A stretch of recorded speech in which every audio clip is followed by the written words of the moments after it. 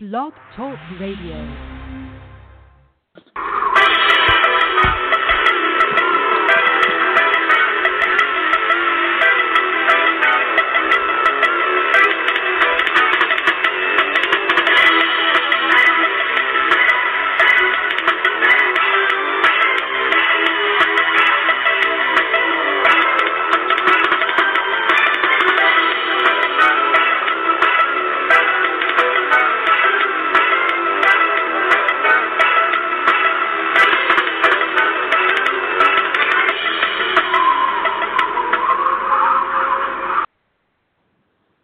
Hey guys, welcome to another episode of Baseball Brothers Podcast, and it's your host Sam. I think I'm flying solo today, so you're stuck with me today. But we're continuing our Saturday series, covering a team each Saturday. We'll most likely cover a few more Saturdays of just one team, but we might have to double episode up a couple episodes of teams. But today I thought I'd just do the Kansas City Royals. For those of you who don't know, I'm actually from Kansas City. My actual hometown, as some of my friends say, one of my hometowns. And so from Kansas City, I thought I should be pretty easy to cover the Royals. They're one of my other teams. I also am a big Cubs fan. There's a reason I like two teams, one on each side of the league, and I'll get into that further down the road. But I'm not sure if Jeremy will call in. Hopefully, if not, maybe Cole will drop in too. So right now we're just talking about the Royals. Last night we had a great episode with Chris. He did a great job guest hosting. We covered all the news in baseball and the world. It was a really crazy week, the Rule 5 draft. And if you get a chance, just listen to that on iTunes.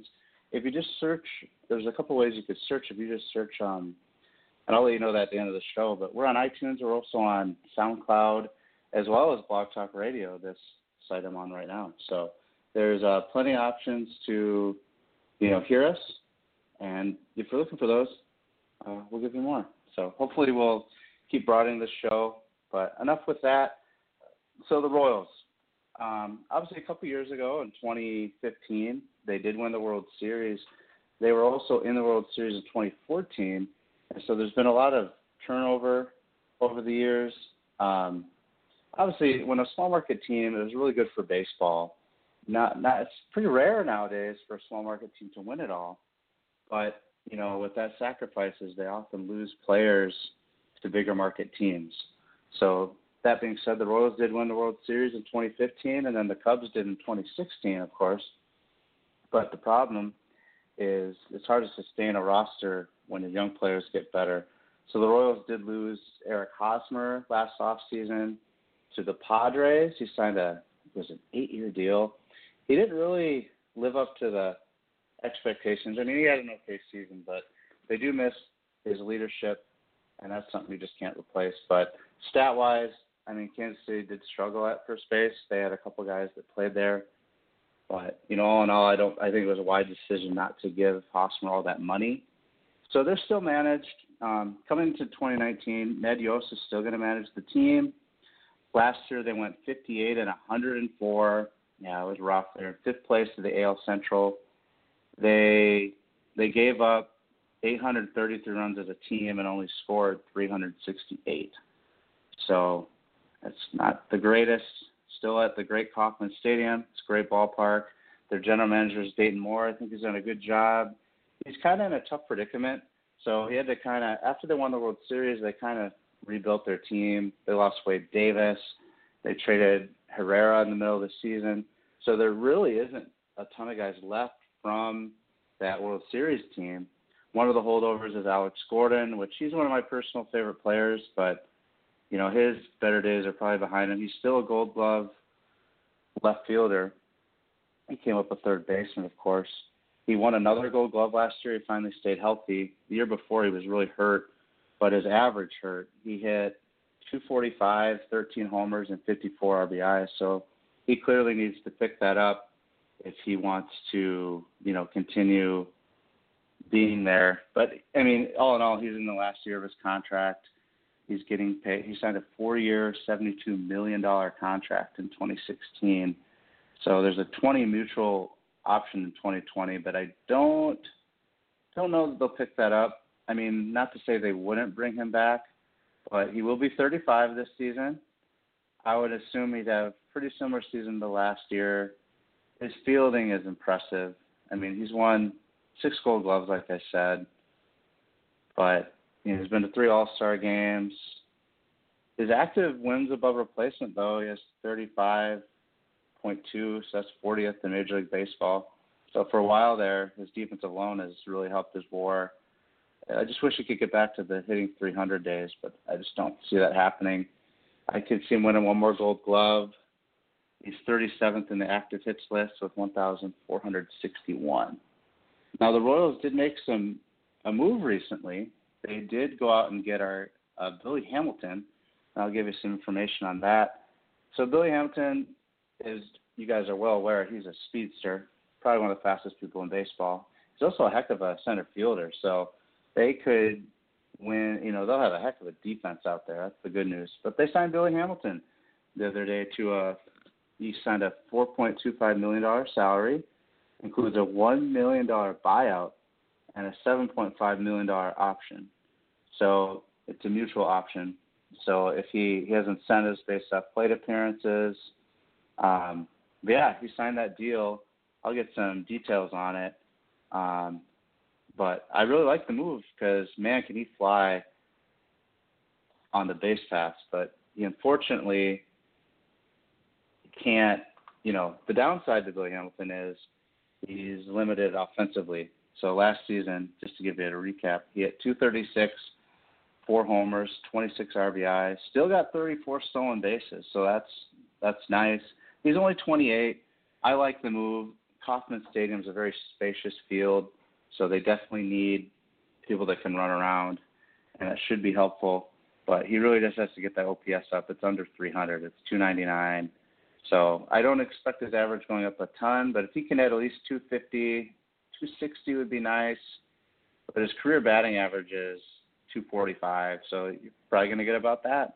I mean, but some people, if you forget, he has 277 stolen bases and 6 full seasons.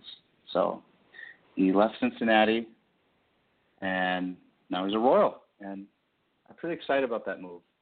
You're a rebuilding team. It's pretty evident. You might as well make a chance. And they're not really spending too much money, and they have money to spend, quite frankly. So that's kind of what they did. They also had a Rule 5 draft pick. They actually picked up 2 pitchers. They're definitely a pitching-needed team. So they got, I can look that up for you. So they picked up 2 pitchers on the Rule 5 draft. Their names are Sam McWilliams with the 2nd-round pick, and it traded for pitcher Chris Ellis, who the Rangers selected later in the process. So the 2 moves filled the Royals roster. McWilliams, he's 23. He was 7-9 with a 4.38 ERA at 3 stops in Tampa's minor league system. He was mainly in Double-A, where he had a 5 ERA, struck out 94 hitters in 100 innings. He's 6'7", so he's a big guy. He was an 8th-round draft pick out of Philly. So they're basically picking this guy to upside. He has a big fastball, so they're just hoping he can eat innings and strike out some people. But he has to get that ERA down a little bit. A Double-A is a good level of baseball, but when they pick someone off Rule 5, we talked about it a little yesterday, when you pick someone off Rule 5, you have to commit them to your roster. So I'm assuming he'll be a bullpen arm. And they also picked up Ellis, 26, he pitched in the Cardinals system last season. He was 10-4. He made 31 appearances, 21 of them starts, so he's a flex guy. They like his plus velocity. He has a good curveball. But, they're just going to they're trying to just get as many arms as they can. So last year they did get some Rule 5 people. They actually got Brad Keller. He was their top starter. He went 9-6 with a 3-run ERA. They also got another guy, Smith, but he struggled. He had a 6.92 ERA. So it's a tough gamble when you get Rule 5 picks. So we'll kind of see how that goes later. One tough thing, though, for the Royals is obviously they're in the NL Central. There's some good teams there, but there's also teams, they're all in flux. So the Indians are trading some people. The Twins have some young pieces, but they just got a new manager. And the White Sox just got a new first baseman. And they're rumored to go after Machado or Harper as well. So the NL Central has kind of taken some turns during the season. We'll kind of see where the Royals finish. I would assume another, fourth or fifth place finish. I don't really see them contending this season, as they also need to make some moves, to further fortify the team. There's some holes. They really need to get some power back. They really struggled in that area, and I'll read you some stats of kind of how the season went for them. They really need to work on consistency with their batting averages. Their averages were all low. I'll kind of read the starting lineup that played the most games. So Salvi Perez, he's a great catcher. He's been to a lot of all-star games. He only hit .235 last year. He did keep his power up. He had 27 homers, had 80 RBIs, which is nice, but he had some injuries along the way, some dings. He's still got in 129 games, but I like to see the average go up. But the Royals' best player overall, I'd say, is Whit Merrifield. He's 29. He kind of was a late bloomer in the minor leagues. He didn't really make a name for himself till he was 26, 27, but he had .304 last season, 12 homers, 60 RBIs. He had 45 stolen bases. So if you combine Billy and him, they could get together 80 stolen bases pretty easily next season. So pitchers need to beware of the Royals on the base paths. Cedus Escobar, he's one of the holdovers from the World Series team. He's now going to be 32 coming into the season. He hit .231. They did trade Moose. So last season at this point, Moose was a free agent, and he didn't get the market value like they thought. And so they ended up signing him back, and then the Royals flipped him for some prospects. So Moose went to Milwaukee. I don't see him coming back. He's 29. Alex Gordon, like I said, he'll be 35 this season, and I told you where he needs to work on. Bonifacio didn't really make an opportunity. He played in 69 games. He still hit .225. He only had 4 homers. He used to have some power, and it's kind of disappointing. Some other guys have been disappointing. It's Soler. He only hit .265, but he did hit 28 homers. No, he only hit 9 homers. Sorry, he had 28 RBIs. So, pardon me. But, I was expecting more when they traded for him from the Cubs. And there's just some other names. Cuthbert hit under 200. So, Hunter Dozier hit 102 games. He hit .229. So, see, they don't have a lot of bright spots. I guess Mondesi was a bright spot. He played in 75 games. He hit .276. So that's a bright spot, 14 homers, and he can play shortstop. So there's a few young guys, but really you're looking at another finish of probably 4th place or so. Now pitching, let's get to pitching. They kind of struggled in that area as well, as you would imagine. For a team that gave up over 800 runs, that's to be expected. So they're pitching. Junis, he was 9-12, pitched 177 innings, which is nice. His ERA was 4. Danny Duffy, who I consider the ace of the pen, of the rotation, he pitched to a 4.88 ERA, was 8-12, 155 innings. He was kind of an up and down season, and I love Duffy, and he's great for Kansas City. He's a great vocal leader. I really hope he can turn it around. In the meantime, they also had Ian Kennedy. He struggled. He had 4.66 ERA, 119 innings. I'd like to see that get down a little lower for what he gets paid. Some other guys, they're worth mentioning. Hamill, he's gone. He hit 127 innings, getting an ERA over 6. Yeah, their bullpen was really bad, in case you're wondering. Their bullpen was rough, especially after they traded all those big names, and it kind of made for a rough season. Some other things with the Royals, they do have, so in the 40-man roster, I'm going to highlight a few other guys on their season. So the guy I was going to talk about, so of course they got Billy Hamilton. He'll play center field. I'm trying to think who's going to play right field. But defensively, it'll be worth watching. I expect them to score, to give up less runs as a team. But pitching, I'd like to see them make a move or two for some pitching because they definitely need that. Trying to think some other things. Ned Yost, now that's an interesting one. Some people have asked if he was just going to retire because for a guy that's been to 2 World Series, he won a World Series with the Royals, of course, he does enjoy being there. But some people asked him if he was going to. Some people talked that he might step down after this season due to the rebuilding mode that they're in. So I think we're going to kind of see it year by year. I wouldn't be surprised if after this season if he hung it up. But that being said, I like Ned Yost. He's been great for the Royals. And then talk about some other moves. Of course, there's some speculation that the Royals could trade Whit Merrifield and get some more prospects. But he'll be 30 before the start of the 2019 season. It seems like a good time to trade him if they're going to. But, I mean, time will tell. I'm trying to think some other news that we have for you guys. The Royals did sign Chris Owens earlier in this offseason on December 5th. And what's nice is Chris Owens can play outfield and infield. For those of you who don't know, he played for the Diamondbacks. So he's 27. He could be a bounce-back candidate. I expect him to play more infield with that outfield they have unless he plays right field.